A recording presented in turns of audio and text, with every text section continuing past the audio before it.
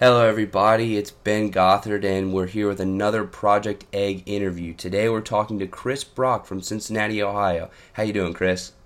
Doing well. Thanks Awesome, for man. inviting me on. Absolutely, absolutely. It's a pleasure to have you. So let's jump right in. My first question for you, Chris, is what is your story? Great question. I grew up in Cincinnati, played basketball. So I went to play basketball in college in New York. When I got to New York, I realized my NBA dreams were dashed, but I really hit the books, really knocked it out in college, enjoyed that. I was elected to be on the student trustee board of the college on a SUNY school, so that was really cool. Got my degree, realized New York was great, so stayed there for about 10 years. When I was there, I worked jobs that were conducive to just being in New York. And when I was doing that, I got into tech. First, just building some small stuff or hacking around on some things. And I was able to turn that into a real business. One of the first things I was able to do was generate leads for wedding vendors. And I started something called the Wedding Social Network, which was a great way for vendors to communicate with brides. And it was really a great experience that pushed me right into the startup world. I worked at some pretty large startups. One of the startups that I worked at raised $1.5 million.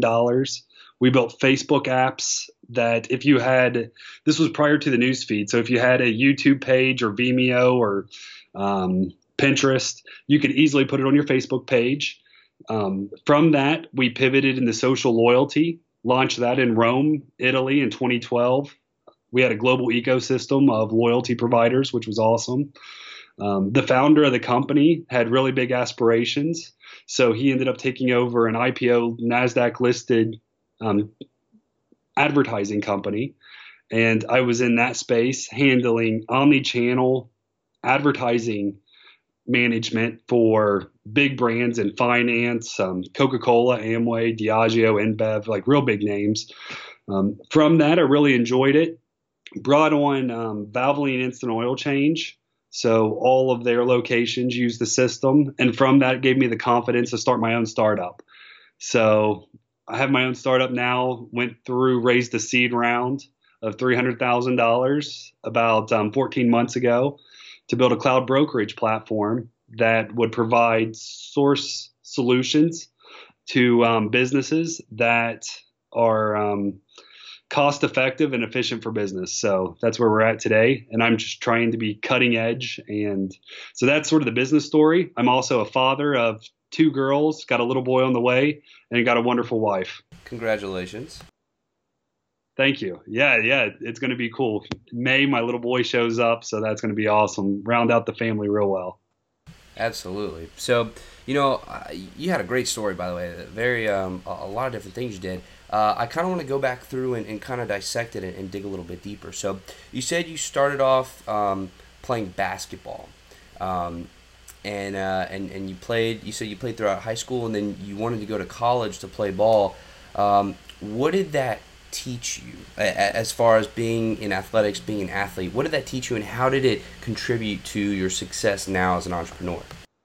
Oh, very cool. I loved basketball. My coach, I had a coach, Bob Piano. He was awesome. We had a play called Synchronicity. Okay. And it just was always continuous. And it was about working with a team. So I always remember just that theme all the time that you might not always make the bucket. You may not always pass it to the right person. You may not make it always happen, but it's always going to continue on. And eventually you're going to find these points that just work out, and it's going to be continuous. And our the other play was continuity that we used to run. So it was just always moving and not stopping. So working as a team is always important, and just knowing that it really doesn't stop, no matter if you're hitting buckets or not. You got to keep going. Absolutely. And I think you said something that was really important, that you have to go and it might not work out at first, but eventually you'll find the points that it does work. And, I think that absolutely translates into entrepreneurship, because, you got to struggle in the beginning and really find your footing, find those points that work, and then go for it. But you also talked a little bit about teamwork. Could you maybe expand a little bit on that and talk about the importance of teamwork in entrepreneurship? Sure. So for me, I have always liked being on a basketball team because you have four other people in the court and five or six people on the bench that are your team. When I got into the startup world, I realized that it was very hard, especially when I first started, to actually get people to join your team. Most people feel that they can code anything and they had their own projects. So to actually get that team together was difficult initially. So it was much more difficult for me initially, realizing that I didn't really have that team.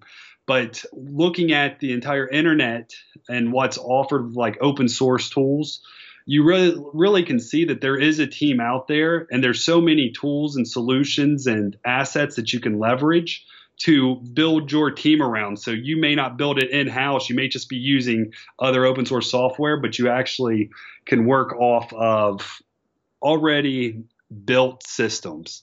Then once you can find that you can hit a rhythm and run with it, you can start building a team. And just last night, I had one of my co-founders over, and just brilliant. He came over and gave me the best idea, and it just really ignited me in a new way where, you know, it can be a grind when you're really working every day to build a tech company. So to have partners in there that you let in that are active and there to help, it's just great because it can point you in the right direction. Or even if it's something that's very simple, it may elude you personally, but someone from the outside or a teammate can find. And that's great. Delegating is also great if you can find a good team to delegate to and sort of pass the ball. So I'm very grateful for just the teammates that I do have and all the work they do.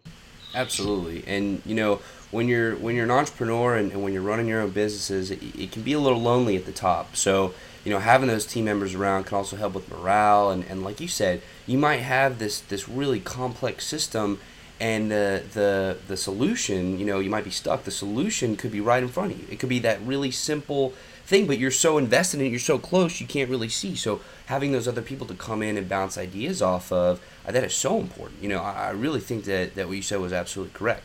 You mentioned that when you got into college, you realized that your dreams of going to the NBA may not have been quite your path. So you said you really hit the books and started learning. So my question for you is a two-part question. First, one, what was your major? And two, how did the things that you learned in school contribute to future success? Awesome. This is probably one of my favorite subjects. Once I realized that, I got hurt, I ripped my hamstring up. And once I got to the college level, players just were 10 times better. You know, you may have one person on each team that's like an A player. You get to college and everybody's an A player. And then there's even better players than you've ever played with. So I definitely needed to hit the books. I was lucky that I found a great mentor in Dr. Joseph Watson was his name, is his name.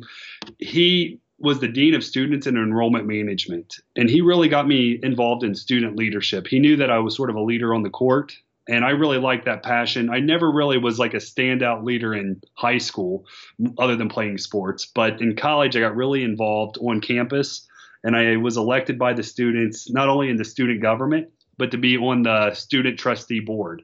So being on the board of trustees was really awesome. It was a great experience, and it gave me the ability to look at school from the business perspective, really, handling tenure and curriculum and student activities and just the whole gamut that comes with school. So that was not really what I majored in, but it really was something that I really tuned into. My favorite subject is philosophy. I got a degree in clinical psychology, but I would say I definitely minored or slightly majored in philosophy, and especially something that's called phenomenology, okay, which is a German philosophy from the same time frame when quantum physics was becoming a science, really, in the early 1900s. This philosophy was coming right alongside of it. And what it dealt with was intentionality. and personhood. And this concept of intentionality and personhood is really what has given me the ability in the tech side to be a very solid social media advertiser and marketer for very big brands, because it really set a standard of understanding the equality of what all people are. I think that there's all people have this thing, intentionality. And from that, it really set a nice framework for me, building everything from social ads to user interface and design.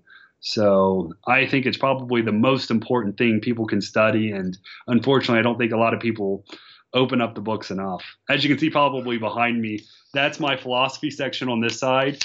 And then my business section sort of goes to this side. So the philosophy side's still a big part. Absolutely. And so, I want to get your opinion on something. So a lot of people, and especially entrepreneurs, they say that the education that they got through the formal system, going to school, getting good grades, going to college, it's just not for them, for some people. And it seems like you really had a good time and you really learned a lot. So could you maybe shed some insight on how entrepreneurs can really make full use of their time at college or in the formal education system, and how they can use that to their advantage as an entrepreneur? For me, I was very lucky that I grew up and got to play college basketball, at least for a few years. And that at least gave me a reason to be there. Trust me, it wasn't really the books that drove me. When I realized that my dreams of going further in basketball were over, I realized that this is something that I'm paying for. And I think that that's one thing that helped me in college, realizing that I have to pay for this. This is my debt that I'm accountable for. So I really tried to get as much out of college as I could. And I really was a lot of self-teaching and self-taught in college, just because I knew that I wanted to get as much from this time frame as I possibly could. When once I I'm sort of suffering from a cold. When I was in college, I realized I needed to get a lot out of it in order to be able to see the return on my investment. Is college for everyone? Probably not. Is it something that makes me who I am today? I can't say that it's not. It was helpful. I don't discredit people for going to school by any means.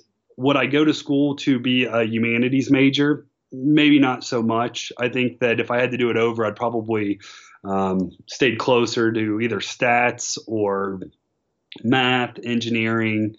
I wasn't really medical based, so if I see blood, I like pass out almost. So that wasn't for me.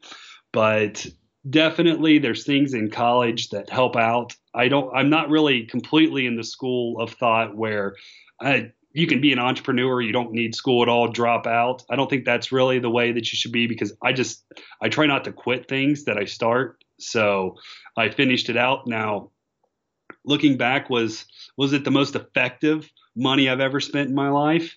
No, I've made more money buying software products and reselling it by far, like 1,000 times over. But it's hard to really base your ROI. I got some college jobs based on the fact that I had a bachelor's degree. I know that that helped.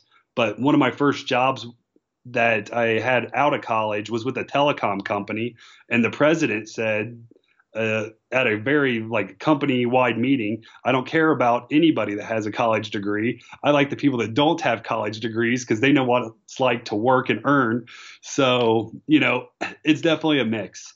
And you just sort of got to take it for what it is. There's a lot of smart people out there, and college is a way to go.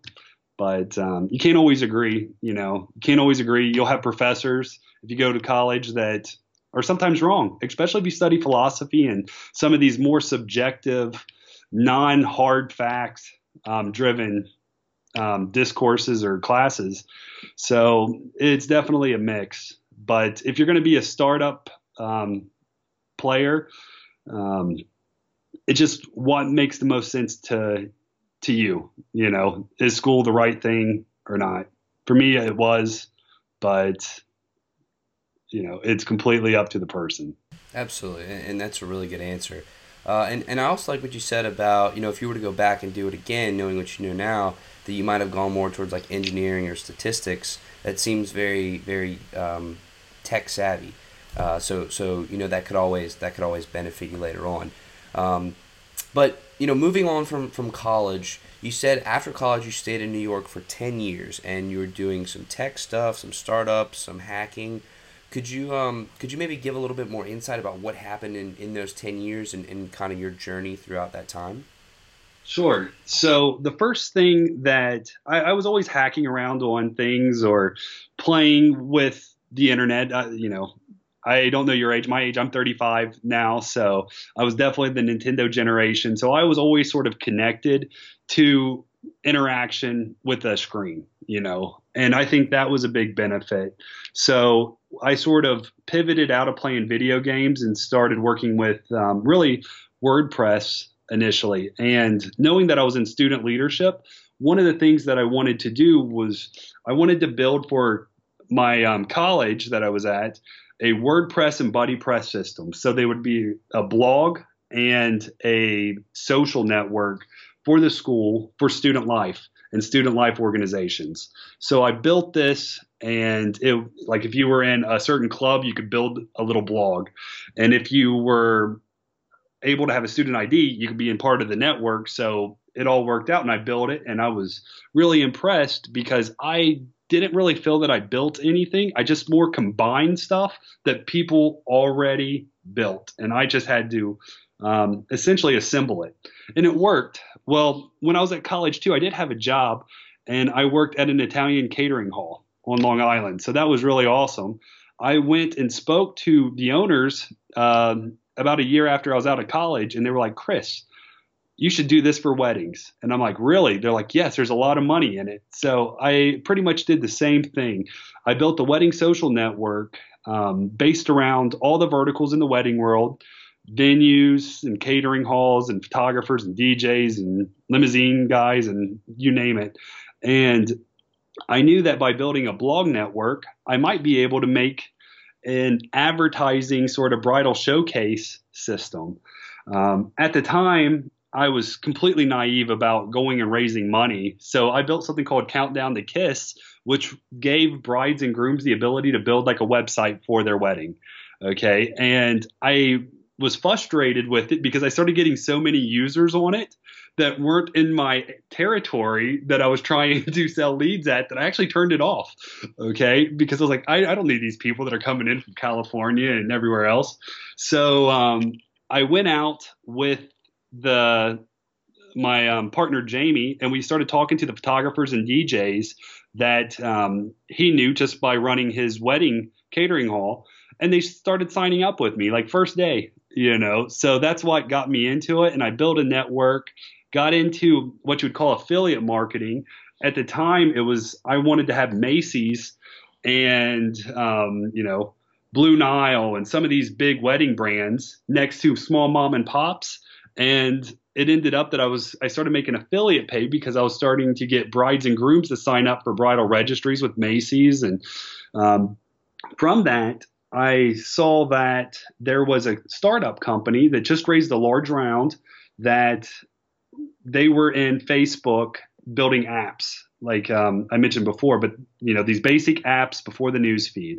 And I was really one of the first guys to buy real ads on Facebook, because when it first started, Facebook, you couldn't really buy a lot of great ad space. You could buy geo territory based, but also relationship based. So with relationships, I could go, any girl that's engaged that's in this geolocation, I want to show my ad to. And I had a pretty great relationship with East End Limousine. They were out in the Hamptons, worked for them as well. So we were able to give away a Rolls Royce Ghost as a contest for a wedding. And I just ended up with like 1,000 leads in like 3 months. And I was just like really rocking. And I could sell the space. I could recycle some leads and sell that base.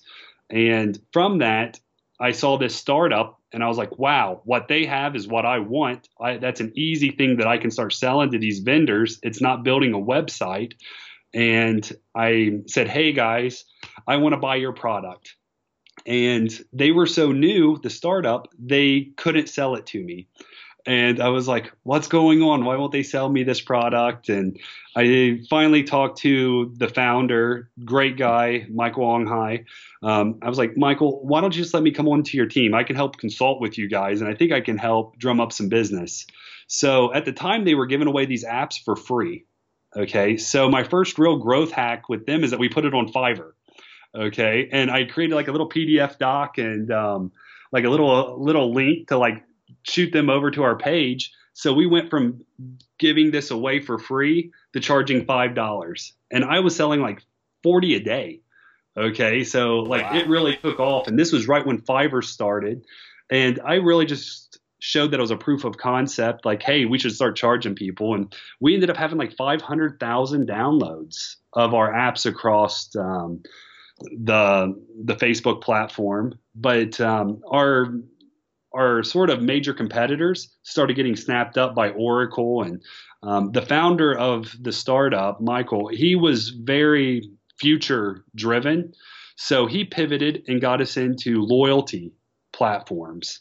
So he ended up taking a stake in a really cool platform called Sticky Street. Sticky Street was a loyalty platform that was global. So in all these different countries, all of these agencies use loyalty to incentivize customers to re-engage with a business. So there's a lot of stats out there, but essentially it's cheaper to retain clients than it is to acquire clients.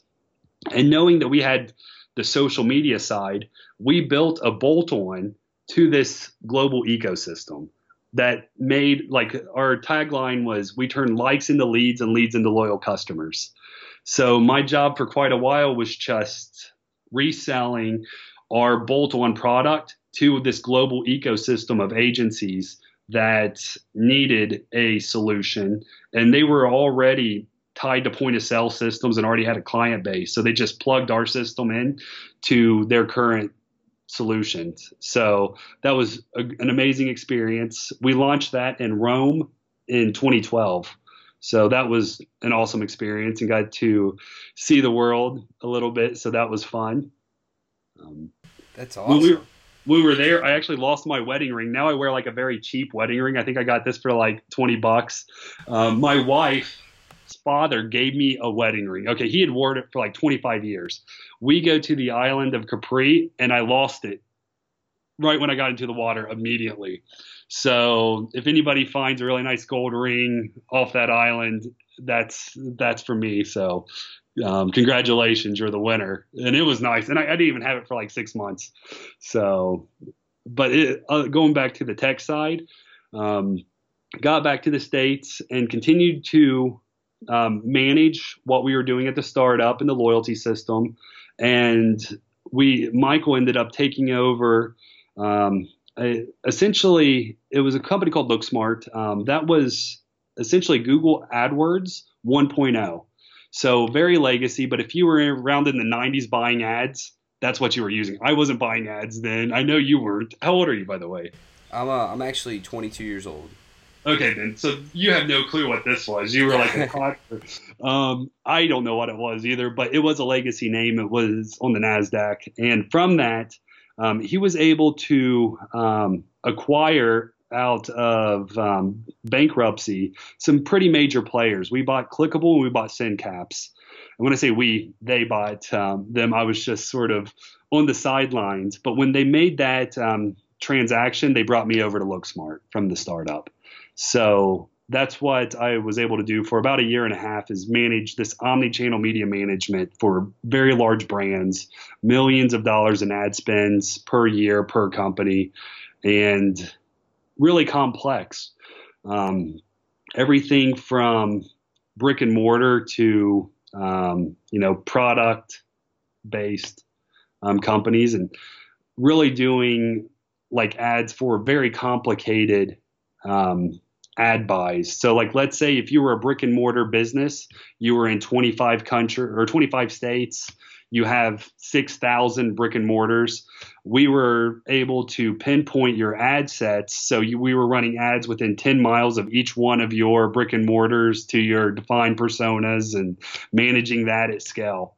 Some of the other cool things like working with some brands to help them bring their product into other countries, utilizing all the back end of Facebook. Now, Facebook by this time became very advanced because they had the three major data brokers, Axiom, Datalogix, and Epsilon, that Facebook utilizes to better their targeting and their ad audiences.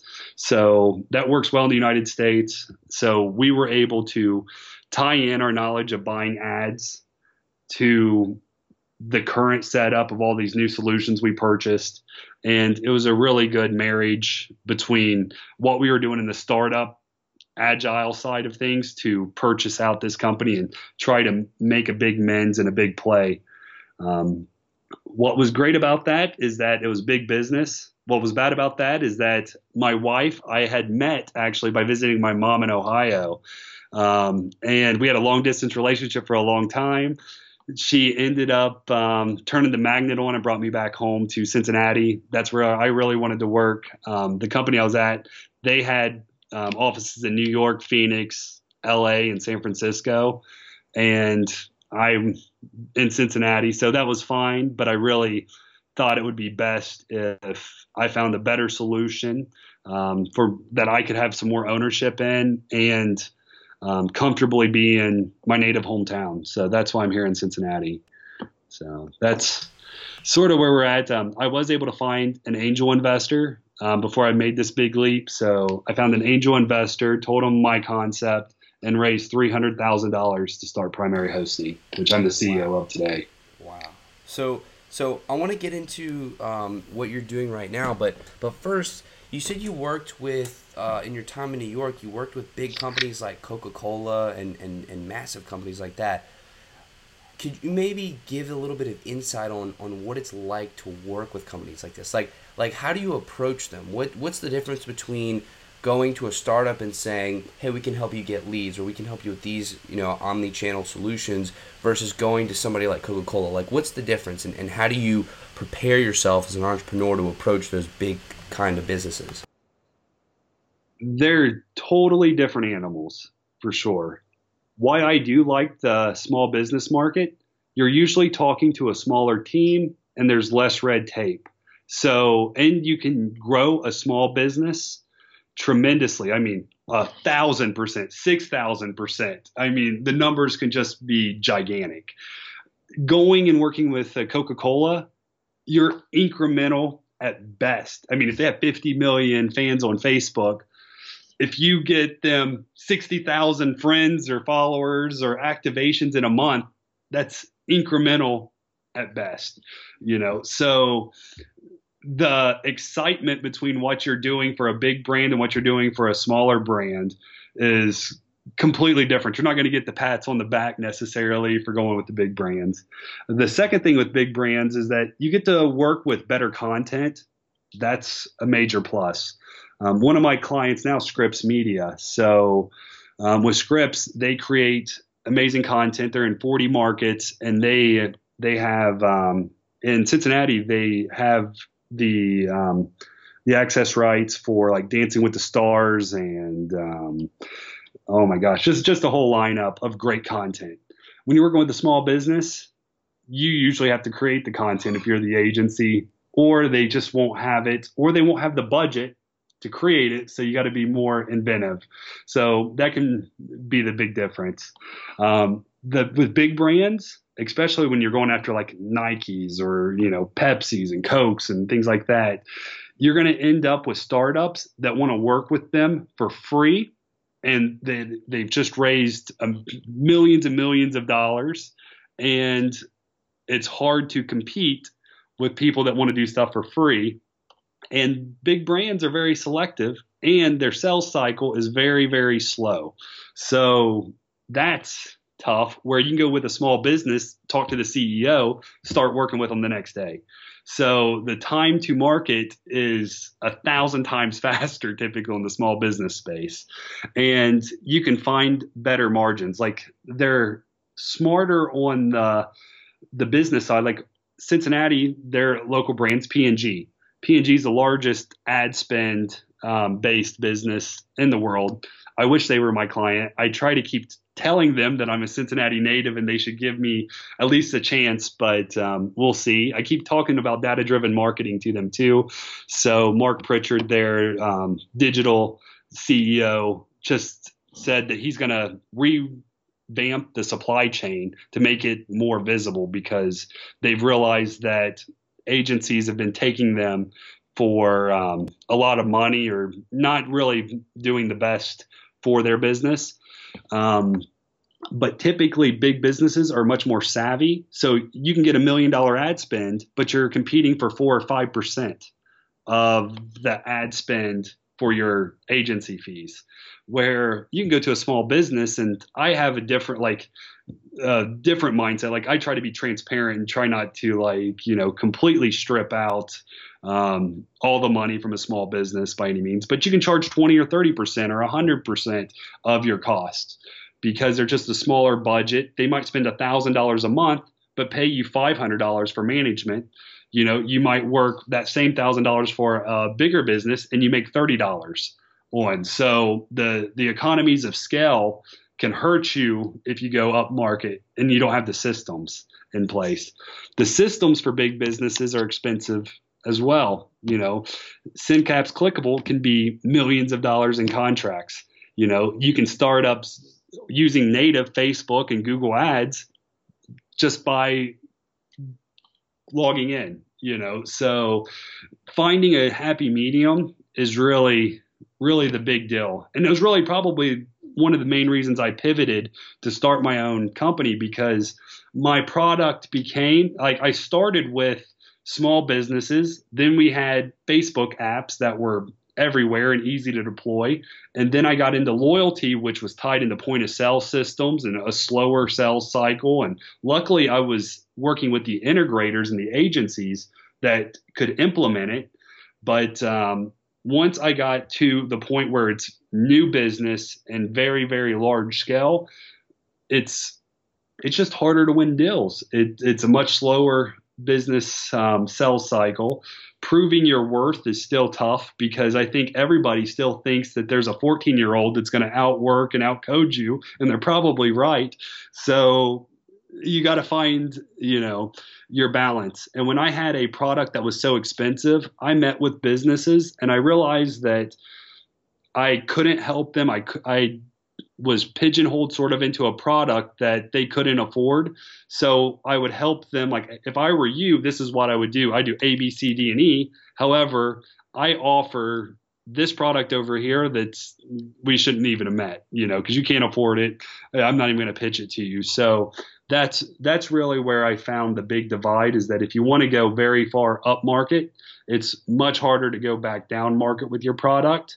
And in the startup world, the people I feel that are going to win are going to be the low cost, high value providers. So you're going to find the people that'll charge $20 a month for a service that only a year or so ago, people were charging $10,000 a month. So you always have to be aware that someone's coming to unseat you, and, sort of Murphy's Law, that it's going to get cheaper and faster every 18 months. And that's a definite fact.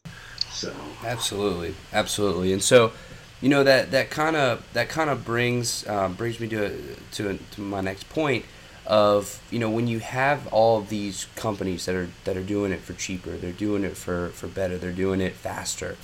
How do you stay competitive? How do you continue to educate yourself as an entrepreneur? You have to do it.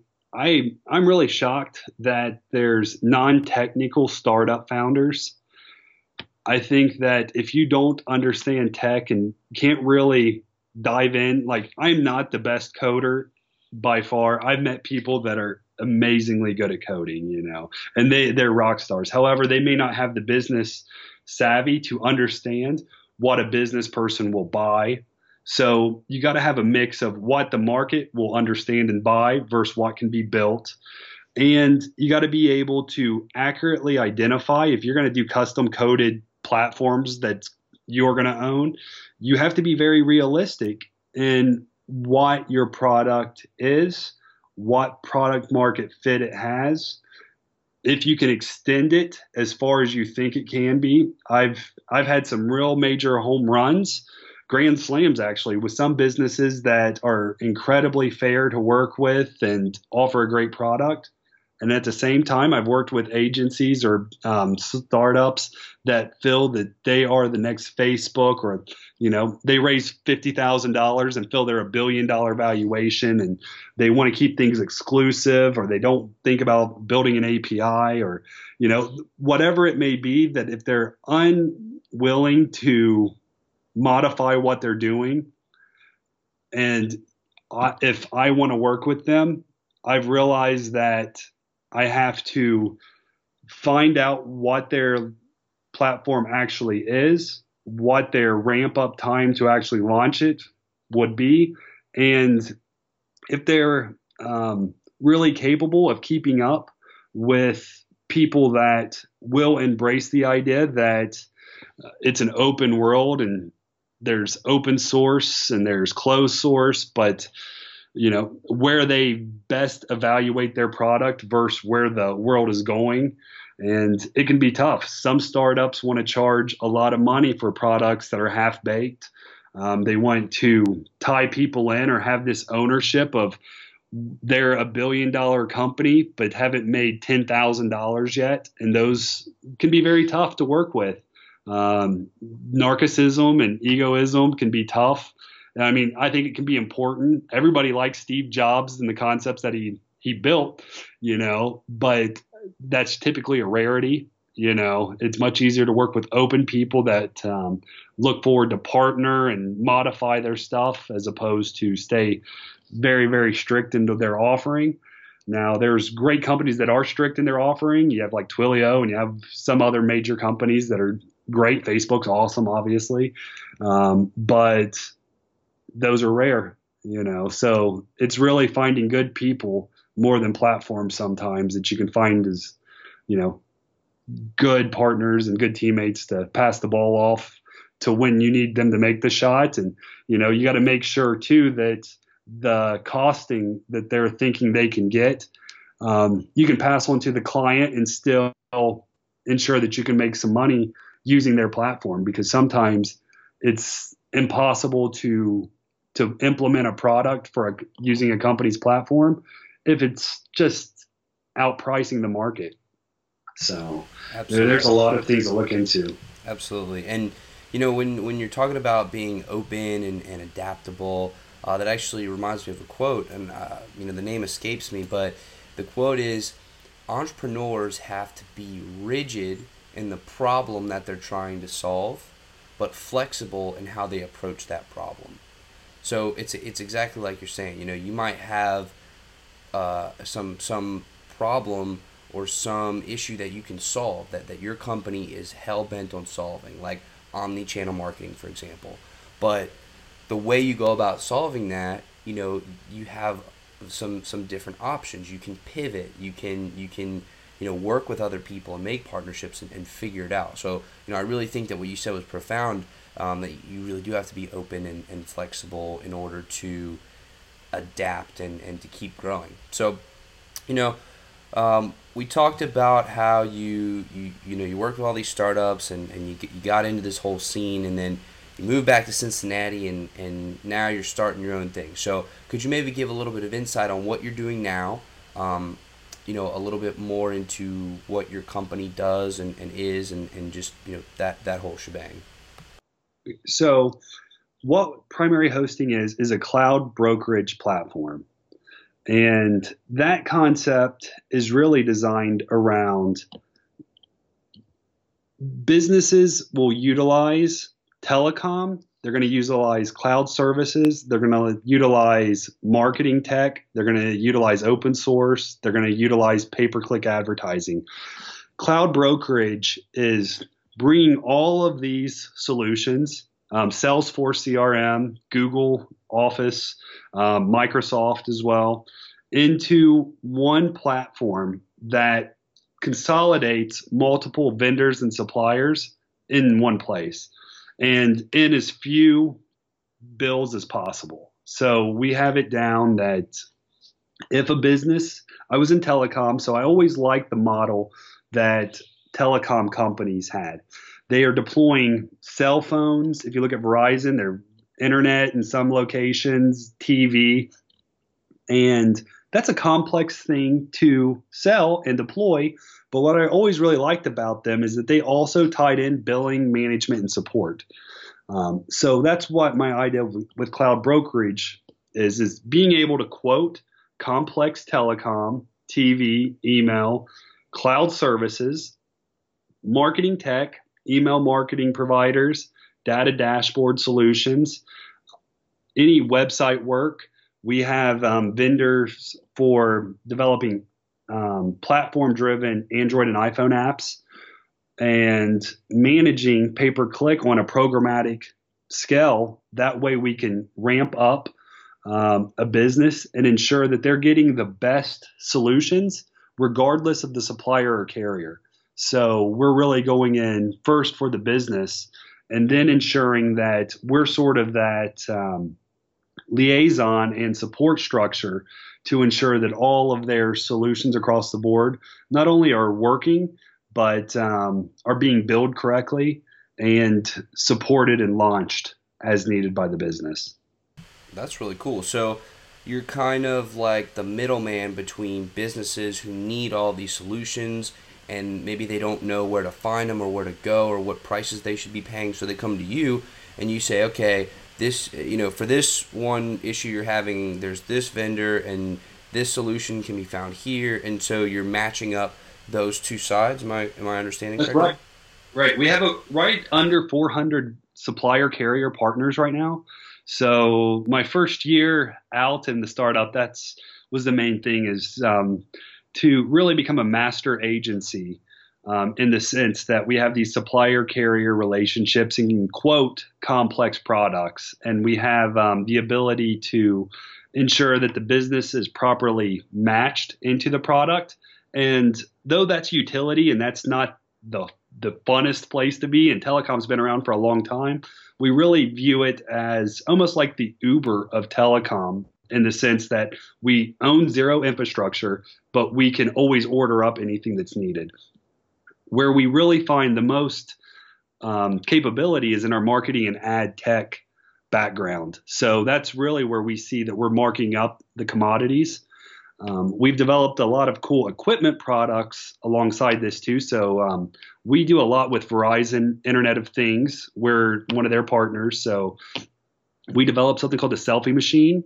That is a modern photo booth, essentially. We have a couple dozen deployed, but they're very easy, lightweight systems that are taken into events or trade shows or hard mounted in venues, and you go up to it. The screen is a touch screen and it's branded to your business. You touch it, it counts on 3, 2, 1, snaps your photo. You put your phone number in, and then it texts the guest the picture, and then it can send the photo up to Facebook, and then it captures the information for marketing automation or loyalty programs. We have a social Wi-Fi solution that's really awesome. That you go to a place that's like a coffee shop and you go to log online, or you go really anywhere and you see passwords that, you got to put the password in. It's always weird. We have a system that just use Facebook, or you use your phone number, email address, and that's the user authentication onto the Wi-Fi network. And then we can put that on the marketing automation. So we really try to find not only software and solutions, but equipment products that can be placed into certain businesses that are a really good product market fit and well supported. And we have the deployment team to put that in. That way businesses can really figure out what they need And what's really the interesting thing that we're opening up is our white label agency solution. So you can put this, if you're an agency, you can have all of our products. You can see all the rate card costing. You can mark up our rate card. The support goes to us. The agency sees the support ticketing and the deployment process, but they're on our platform and able to better serve their customers. I really feel that it's going to be tough to be a freelancer in the future if you don't really own the marketing stack or the tech stack. You're really expendable. So by putting this in place, it enables agencies to have a little bit stickier relationship with the clients. And for us, it allows us to scale up because we don't have to be the face-to-face sales force on the ground. That's awesome, man. That's brilliant. So, when you are looking for your ideal customer, right? Who are you looking for? Who are you trying to sell to, really? Okay, so like I said, I love small businesses, but what I found is that if I go into a small business, it's notoriously tough to differentiate myself from that 14-year-old I was talking about a little earlier. They don't know who's in front of them, and what type of quality of work. And, I'm not really in the business of begging for a $500 a month contract. Please, please, pay me, I'll deliver. But I like that space. Usually I'm going to go after like enterprise clients myself, but I still work with a lot of smaller businesses when possible. So I don't want to completely compete with my agencies that are being onboarded onto my white label solution. So I'm really starting to pivot this year in 2017 to the full agency stack. That way we can go to accelerators, startups, agencies, especially marketing agencies.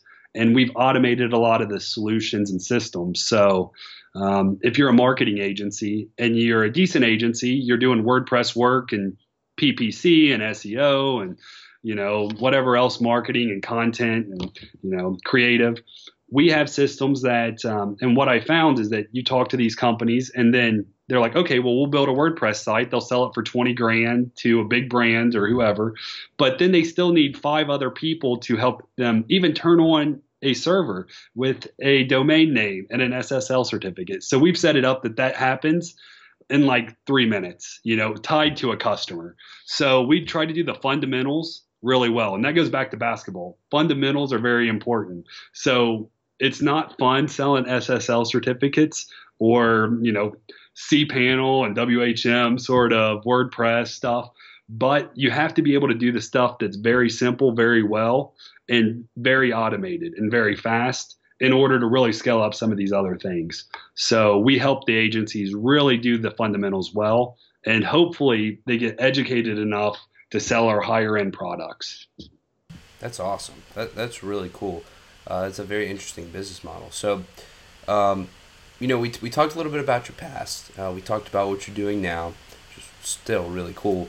So what does the future hold for Chris? Where do you see yourself going in 5, 10, 20 years? It's so hard to see what the future sort of holds. I know that I like artificial intelligence a lot. Going back to philosophy, if I could really scale primary hosting, I'd really like to get into artificial intelligence and bots. I'm really interested in drone technology and live streaming video right now. I try to have an outlook on what's sellable today, what's going to be in the market next year, what's a little too far out, and what's in science fiction still. So I think voice recognition is super cool. I love Alexa and what they're doing right now. We've been coding a lot on some stuff there. We're doing a lot with like video aggregation. So we just built a prototype called greatminds.tv. It's really cool. I told you I like philosophy. So what we were able to do, we aggregate all of the philosophy-based YouTube videos based upon every philosopher. And it's like, instead of having a book, why not have the best content? There's so much great content out there. It's really about how do you organize and curate some of this content and distribute it out to the right folks. I have some partners that were working really hard on some smart city applications. So like that space, like touchscreens. I think touchscreens in businesses are really going to be the driving future for the next couple of years, is that touchscreens are going to be where it's at. So I know I'm always going to be in tech. It's just where it's going to take me. I got to hit my priorities with primary hosting and keep my investors happy. And tomorrow, flying to New York to talk to a very large VC firm. So we'll see if they're interested. So I try to I'm a pretty broad thinker, and I try to think very big, but I try to keep it like, what do I got to do today? Like, I would never say that, I need $1 billion valuation and we're going that way. But I do know that tech's going to bring on some cool things, and I just like to be on at least somewhere in the bell curve in the early stages of some of this stuff. Absolutely. That's awesome. So, when you're talking about 5, 10, 20 years in the future, it's really interesting to hear what people say. And so it's cool that you know where you want to go, but again, you just don't know exactly how you're going to get there, or what what path you're going to take. But I still want to talk a little bit more about your future. So if you had to say what you want to leave behind as your legacy, what would that be? Well, I have two phenomenal little girls right now. So I'm heavily immersing them into maker spaces. And, one's like 14 months, the other's 3.5. So trying to get them to be tech driven and understand that. So seeing them develop's awesome. And that's probably my future for sure, is, seeing how I can be a big part of my family. And also, when the reason I moved back to Cincinnati, it wasn't because it's easier to close deals in Cincinnati. Trust me, it's not. It was much easier to close deals in New York and LA. It was really because I wanted to get back to the community here. I think that's really important. I don't know what that'll lead to, but I do see that, I want to do some things with some Raspberry Pis in schools locally this year. And hopefully that will be an impact. I know that when I was in college, I wanted to be a professor or a teacher. So some way I can pivot myself into educating others and making it meaningful would be good. That's why I'm not totally against college, or universities, but I hope that's what can happen. Right. Absolutely. So, I have 2 more questions for you. I really do appreciate your time. You're doing all these things. I can only imagine how busy you must be. But earlier on, you talked about the importance of mentors, and you said when you were in school, Dr. Watson, I believe you said. So, could you maybe talk about the importance of mentors to you, and then maybe talk about how mentors are important to entrepreneurs in general after that? Sure. So my mom and dad got divorced when I was like real young. Okay. I was like 3. My dad's like by no means a deadbeat. I'm like so grateful and thankful, right? He was definitely in my life.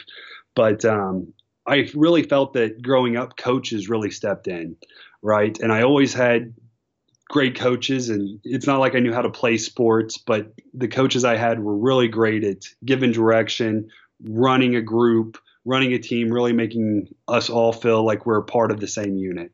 So I really think that sports really helped out, seeing the importance of mentorship in that sense.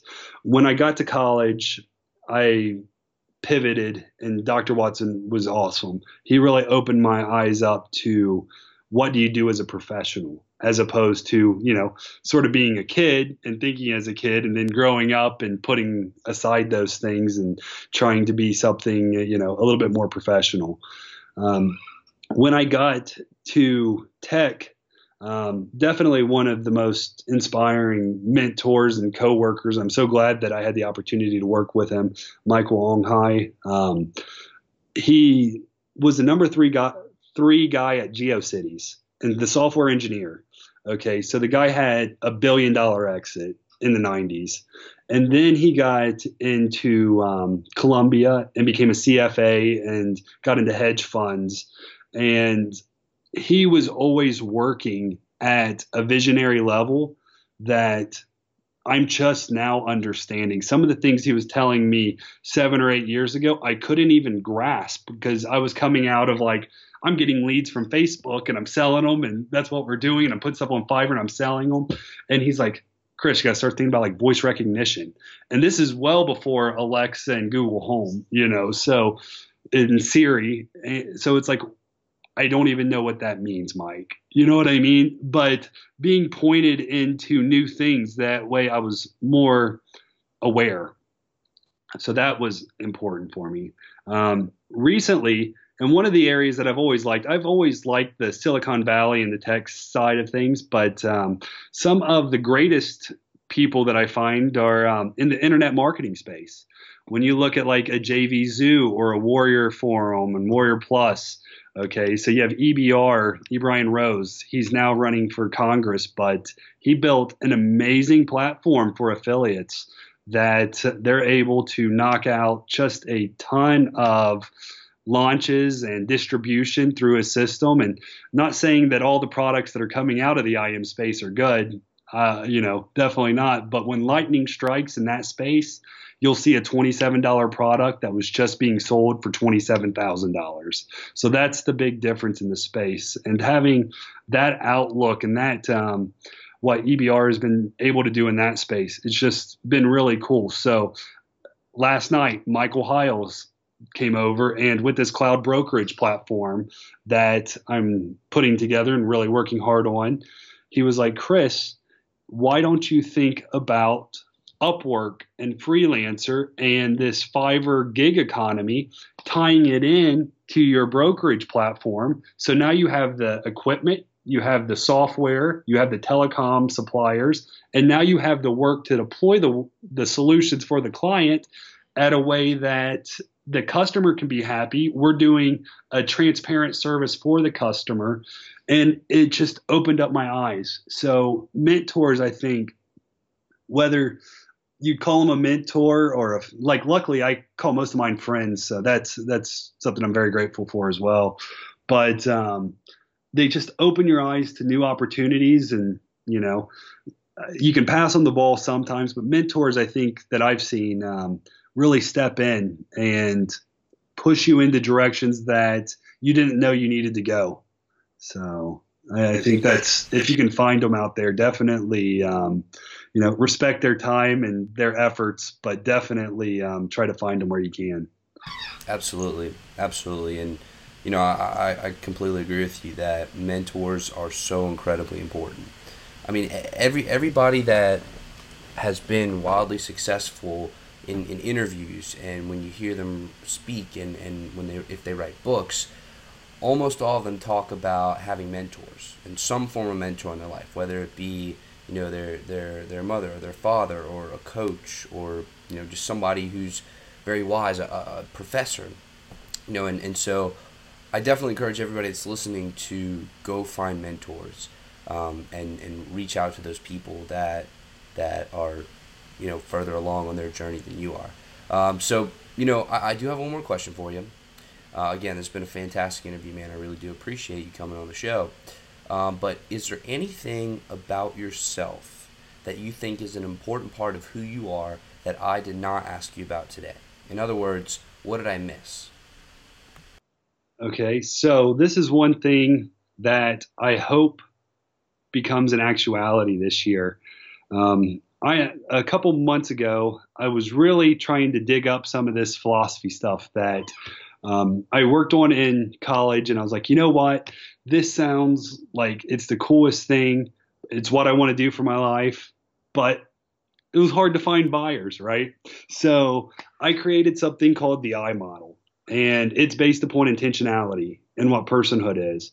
And I developed this about 10 years ago, but I've used it as an internal sort of algorithm or tool, but didn't really put it out there as something professional.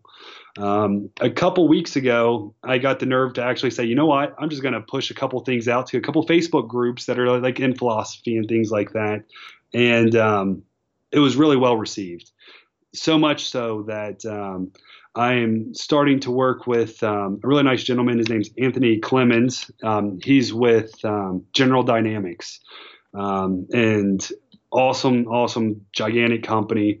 And he found that what I worked on is very valuable, and he can see some really cool applications for it. So hopefully over the next year or so, I can start pivoting into more of a thought leader on some of the concepts and ideas that I worked on early on that I spent a lot of time on, and sort of set aside and hope that one day I'd work on them again.